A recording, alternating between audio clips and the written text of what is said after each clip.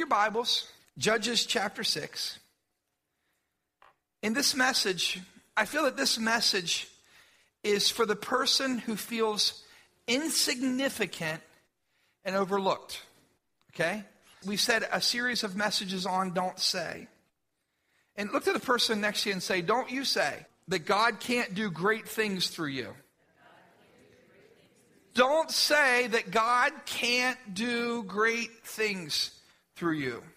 This message is for the person, if you've ever struggled with feelings of being insignificant, if you've ever felt that twinge inside, feeling like that you're consistently overlooked. You're just like, I just feel nobody notices what I do, or nobody notices the gift that I have. If you struggle with feelings of insignificance or feeling of being overlooked, I've got a word from the Lord for you today. And you are anything but insignificant to Him. You're anything but insignificant to Him. And I want you to know that the Lord has you in the center of His crosshairs. And as I was preparing my message, I kind of got this picture. If you've ever been hunting, if any of you guys have a scope, when you put your eye up to the scope there, that you look through the scope, you can see the animal or whatever it is that you're looking at, and the crosshairs are right there. God has you right in the center of His crosshairs, just like He did this guy named Gideon. Now, throughout the book of Judges, there was this pattern. The Israelites would sin, and God would raise up a deliverer. And when they sinned, it would lead them into bondage. When God would raise up a deliverer and they'd repent, it'd lead them into times of prosperity. The same thing that happens in our lives. When we obey God and we obey the voice of the Lord, He blesses in our lives. When we disobey, there's consequences that come as a result of our sin and of our disobedience. The Israelites, at this point, as a result of their disobedience, the Midianites were given permission to come in and to harass them. At harvest time, the people would work so hard out in their fields, raising their crops, and at harvest time, a band of raiders would come through. They would steal all of their harvest. They would come through and they would harass the people, and they would rob from them. And they would leave the people discouraged, desperate, and impoverished. In Judges chapter 6, verse 11, it picks up right after it explains that to us. And it says that the angel of the Lord came and sat down under the oak in Ophrah.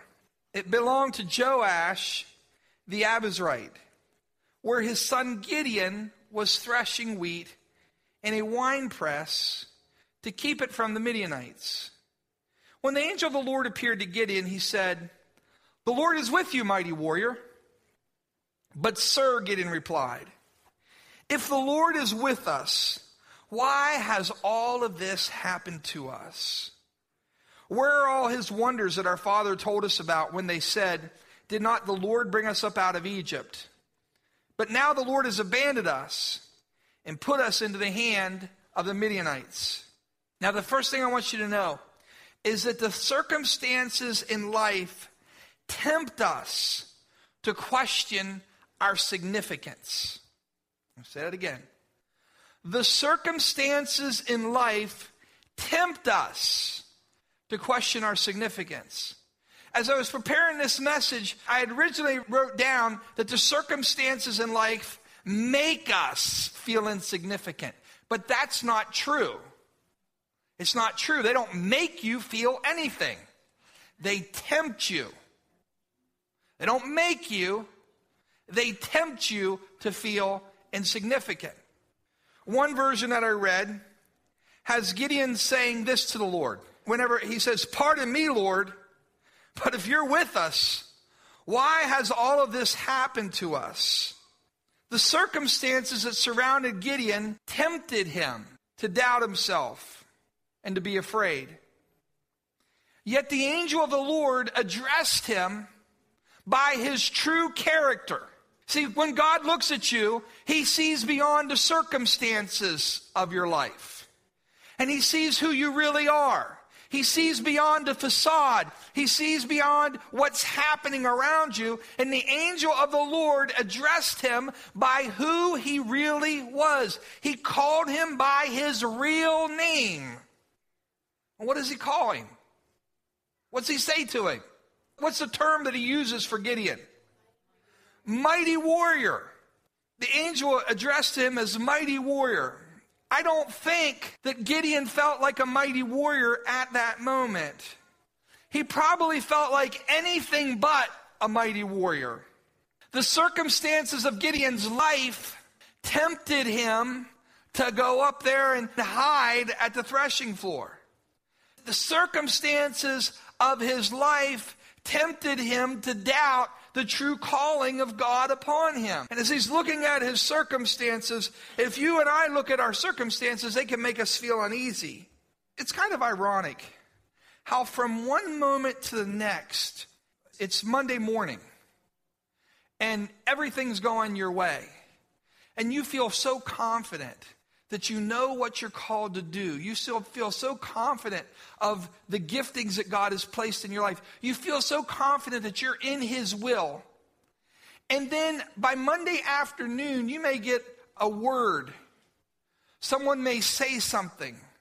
A circumstance may happen that causes you or tempts you to doubt all the stuff that you believed about yourself before.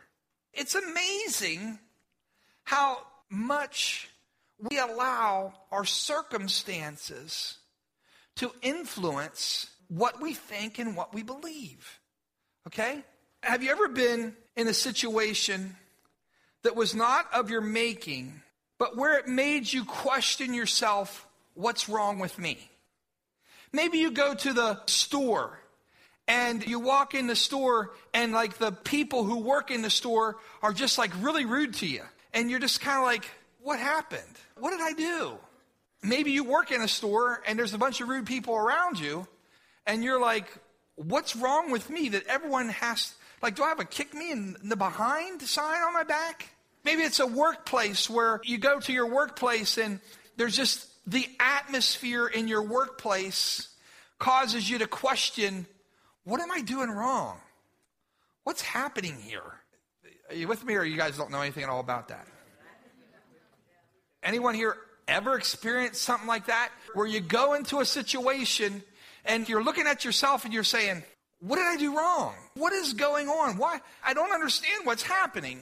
Maybe it's a family reunion and you go to a family reunion. Maybe you got a bunch of crazy relatives and you leave there and you're just like, I thought I was sane when I came in here, but I don't know if I'm sane or not. What's wrong with me? Now, I believe this. I want you to hear this very clearly. God was saying to Gideon, you're not part of the problem. You may be in the midst of the problem, but you're not part of the problem. And God is raising you up in the midst of the problem to be a solution to the problem. But you're not the problem. And there's a lot of people who you get put in situations and you take upon yourself the problem. And you feel like it's, well, the problem must be me because here's this problem at work and here's this difficulty in my extended family. So surely it must be me. Now there's some people, let's be honest, there's some people who never think they're the problem. And if you're that person, we might be talking about you in a minute. Okay? There's some people who they could never be a part of the problem. It's always everybody else. But I'm talking to the person who you go into a situation and you're always just like, what did I do wrong? What happened here? God was speaking to Gideon. Gideon's not the problem. He's in the midst of a problem and God's raising him up to be a solution, but it wasn't his doing that brought this problem upon them. The verse 14 says, the Lord turned to him and said to him, go in the strength you have and save Israel out of Midian's hands. Am I not sending you? God says, Gideon, you're the solution. I'm raising you up to be the answer. It's not your doing. It's not your fault. You're not the reason this is happening, but I'm raising you up as a deliverer. The second thing. First thing is circumstances in life tempt us to question our significance. The second thing is experiences in life tempt us to doubt our significance. Verse 15, but Lord, Gideon said, how can I save Israel? My clan's the weakest in Manasseh, and I'm the least in my family. The Lord answered, I'll be with you, and you will strike down all the Midianites together. And Gideon replied, if now I have found favor in your eyes, give me a sign that it's really you talking to me. Please don't go away until I come back and bring my offering and set it before you. And the Lord said, I will wait until you return. Now Gideon asked God, how can I save Israel? His clan was the weakest in Manasseh, and he was the weakest in his family. How did he come to make that statement? How did Gideon come to make this statement? Is it just false humility? How did he come to believe that statement? I would say probably because of the experiences Gideon had in the past. Say that again. I would say the reason why he said that is because of past experiences. Perhaps past experience, some people say, you may say, I feel kind of dumb. And some people say, you aren't dumb. But the reality of it is this. Your test scores showed that you were dumb. Can we just be honest? Your test scores said, you say, no, you weren't dumb. But you're saying, but I saw my test scores. I saw what they said. Gideon said, I'm the least of my brothers. And someone could say, Gideon, no, you're not the least of his brothers. But Gideon's experience showed this, that his sisters used to beat him up, okay? I don't know whether his sisters beat him up or not. Probably the reality of it is in Gideon's life, he probably had an older brother who was stronger than him. He probably had an older brother who was a better athlete. Maybe his younger brother was faster than him. And his other brother could beat him in wrestling. And so there's these different things in Gideon's past, the experiences of what he experienced that said to him, you aren't the strongest. You aren't the fastest. His experiences said to him, you aren't the smartest. That was Gideon's experience. That was what I realized that there's times where our mind says that to us and those negative words come. But there's times that the reality of it is, let's just be honest. There's times when you're not the smartest and you're not the prettiest and you're not the fastest and you're not the best athlete or you're not the best with this or the best with that. Here's the reality. There's many people whose experiences say to them that you're insignificant. Their experience says to them, you're insignificant. They've been overlooked in the past. They've started things and failed. They've been forgotten or they've been picked last much of their life. And somehow those feelings still stick with them. So whenever God tells Gideon, I've chosen you, Gideon's like, I think I need a sign.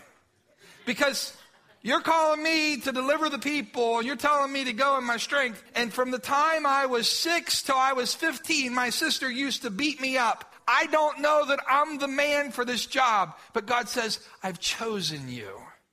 And friend, when God chooses you, when God anoints you, when he puts his hand upon you, I don't care what everybody else says.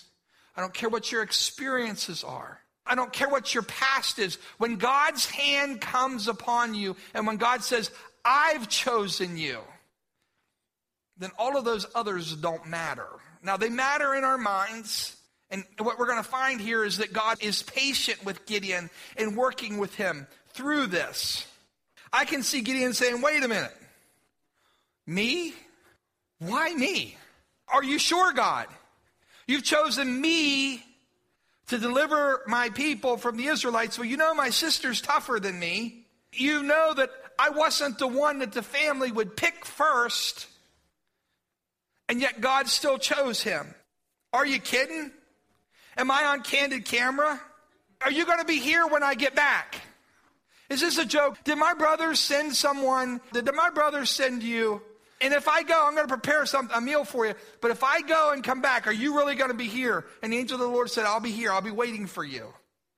Gideon goes and he prepares a sacrifice. The angel of the Lord touches the sacrifice with the tip of his rod, and fire flared from the rock and consumed the sacrifice. Gideon then realizes it's an angel of the Lord, and he thought he would die. But the Lord said to him, peace. Don't be afraid, you're not going to die. So Gideon built an altar there and called it, the Lord is peace. Now I want you to understand this, that Gideon came to know another dimension of God's character.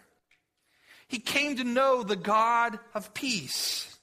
In the midst of fearful times, the God of peace comforted Gideon with his peace. Now, the third thing I want you to recognize here in this portion of Scripture is that systematic obedience to God's word enables us to experience true significance. Systematic obedience to God's word enables us to experience true significance. Verse 25, that same night, the Lord said to him, take the second bull from your father's herd, the one 7 years old, tear down your father's altar to Baal, and cut down the Asherah pole beside it. Then build a proper kind of altar to the Lord your God on top of this height. Using the wood of the Asherah pole that you cut down, offer the second bull as a burnt offering. So Gideon took 10 of his servants and did as the Lord told him. But because he was afraid of his family and the men of the town, he did it at night rather than in the daytime. I want you to understand this, in spite of being intimidated by his family and the other men in town, Gideon tore down Baal's altar and he built a proper altar to the Lord. But I want you to notice, he did this in private. He did it at nighttime. I want you to see the graciousness of the Lord to Gideon. It was as if Gideon asked the Lord, can I do this in baby steps? Because God spoke to him and he said, I want you to tear it down. But Gideon didn't go up to his brothers, strut up to him, grab a hold of them, tear down their altar in front of their face. He didn't walk up in front of all the men in town and grab a hold of it and tear it down. He didn't say, the Lord told me to do this. He waited until everybody was asleep. He's like, God, I don't know if this is you or not, but I feel like this is what you want me to do. And I can see Gideon and his 10 servants kind of tiptoeing out. Now, can I tell you what? It's not like real bold and manly. It's not like Gideon stood up and put his foot up. He didn't do that. He snuck out and did it. But will you understand this? God is gracious with us. He understands our frailty. He understands that we're but dust. But yet he still called Gideon a mighty warrior, because that was Gideon's true identity. He didn't feel like a mighty warrior when he has his 10 servants sneaking up at night when no one can see. He didn't sign his name on there and tag it, the big G. He didn't do that. He did it in secret. But God was gracious with him. God was patient with him. Gideon didn't have this boldness at that moment, but he felt like God said, I want you to go tear down that altar. Well, he knew God said it. He snuck, but he tore it down. Now, what I want you to see is what takes place after he tears it down. In the portion of Scripture, the people get all upset, and they find out who did this, who tore down Baal's altar, and they come to Gideon's father, and they say to Gideon's dad, give us your boy, because he desecrated Baal's altar, and they were going to kill him. They were going to abuse him, okay? And Gideon's dad says, hey, if Baal's a god, let Baal fight for himself. Baal can defend himself. And from that moment on, they changed Gideon's name. They had a new nickname for him. He was one who contended with Baal. Let Baal deal with him. And so the people in the community start to see Gideon as a different person. Jerubbaal was the new name they called him. After this takes place, he tears it down. He builds a true altar to God. I want you to see what takes place. See, that was an act of obedience. He was not propping his leg up, flexing his muscles. He did it in secret. But I want you to see the next time that God asked him to do something. I want you to see what happens. Let's pick up now at verse 33. Now all the Midianites, the Amalekites, and the eastern people joined forces and crossed over the Jordan and camped in the valley of Jezreel. When the Spirit of the Lord, you see that? When the Spirit of the Lord came upon Gideon, and he blew a trumpet, summoning the Abiezrites to follow him, he sent messengers throughout Manasseh, calling them to arms, and also into Asher, Zebulun, Naphtali, so that they too went up to meet him. Now, do you see what happened here? Whenever Gideon obeys and tears down the altar, that idolatry in his community, he tore down that altar of idolatry, and he builds a true altar to the one true God and offers true sacrifices to God. The next time that the threat came from the enemy, what happens? The Spirit of the Lord came upon him and he acted. Now, I want to say this to you. When you're not walking in obedience and the enemy surrounds you, it's hard to have boldness. But whenever Gideon was walking in obedience, here comes this threat from the enemies. These armies come in to come against Israel. And what happens? The Spirit of the Lord came upon Gideon. The anointing of the Holy Spirit came upon him. The touch of God came upon him, and he acted. Do you see what took place there? That was a result of his obedience in the sneaky small things. Okay? God was patient with Gideon. He said, okay, Gideon, if you got to do it by night, that's cool. But when you do it by night, then my anointing is going to come upon you in the daytime. And people are going to see. And Gideon grabs the trumpet. He sounds the alarm. He didn't just do it for his own people. And not just for his own tribe, but for the tribes that surrounded them. Gideon sent out the call. And now these people are following Gideon's leadership. Yet even after that, Gideon still struggled. In verse 36, can I say this to you? Sometimes feelings of insignificance are not things that are broken in a moment. Sometimes the circumstances of your life and the experiences of your life have a way of impacting us more than what we realize. You know what I'm saying? It's not just, some things are dealt with in an instant, and there's other things that sometimes they take a little longer to deal with. But God is so patient with us. He's so patient with us. And we see his patience here with Gideon. I want you to see what Gideon said to God. Verse 36, Gideon said to God, because God said, I'm going to save Israel with your hand. And God says, okay, if you'll save Israel by my hand as you promised, look, I'll place a fleece on the threshing floor. If there's dew only on the fleece and all the ground is dry, then I will know that you'll save Israel by my hand as you said. And that's what happened. Gideon rose early the next day. He squeezed the fleece and wrung out the dew, a bowl full of water. Wow. Gideon said, God, I just need to know this is really you talking to me. And so I'm going to put this before you. And God answers him. And what's the next thing that Gideon says to God? Then Gideon said to God, God, don't be mad. I hope I won't offend you. But can we just try this test one more time?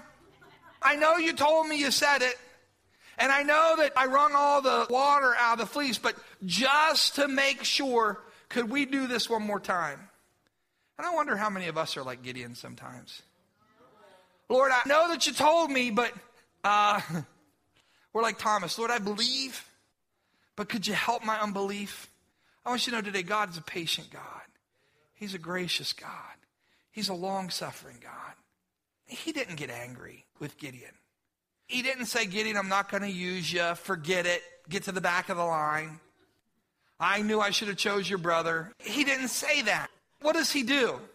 It says, then Gideon said to the Lord, don't be angry with me. Let me make just one more request. Allow one more test with the fleece. This time make the fleece dry and the ground covered with dew. That night God did so. Only the fleece was dry and all the ground was covered with dew. Friend, some of you need those fleeces. It's okay. You're saying, God, I believe you, but help my unbelief. God, I believe that you told me to talk to my neighbor, but could you give me just another opening? I want you to know God's patient with us. He's long-suffering with us.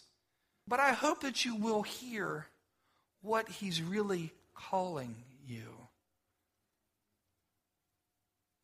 God called Gideon a mighty warrior. And that's who Gideon was. I wonder today, what is God speaking about you? For some of you, he's calling you holy. And you're saying, this guy doesn't know me very well because you don't know what's happening in my life. I'm really not too holy. But that's who God's calling you, because that's your destiny. Some of you, he's calling you soul winner. And you're saying, I don't even like to talk to people. I don't know if he's talking to me. Some of you, he's calling prophet. He's going to speak through you. And you're saying, some of you, he's calling generous. And you're saying, I'm not generous, Pastor. I don't have anything to give. And God's saying, you're generous. Will you take a moment and allow him to speak his identity over your life? He's calling you, some of you, saint. I ain't a saint. Yes, you are. That's what he's calling you. And whatever it is that God is calling you, I hope that you will hear his voice louder than your circumstances and your past experiences. Because neither of those are true compared to what God says about you. What he asks of us, he asks us to cooperate with him. Even if it's at night when everybody's not watching. Even if we put our toe in the water and test it out, he's patient with us in that. And so for some of you who struggle with those feelings of being insignificant or overlooked, I want to ask you, will you be obedient in the small things that God is saying to you? Will you be obedient in those things? Because this is what I believe with all my heart. I believe if you will be obedient in those simple things that God is speaking to you, that you will then experience. Gideon goes out. All these people gather around Gideon. Thousands of men gather to Gideon. He blows a trumpet and God says, you got too many people. What? Nope, I'm not doing it that way. Because I'm going to show you that I'm the one who fights on your behalf. I'm not going to do it with thousands of men. Then you'll take credit for it. I want you to see that I'm God and I'm with you.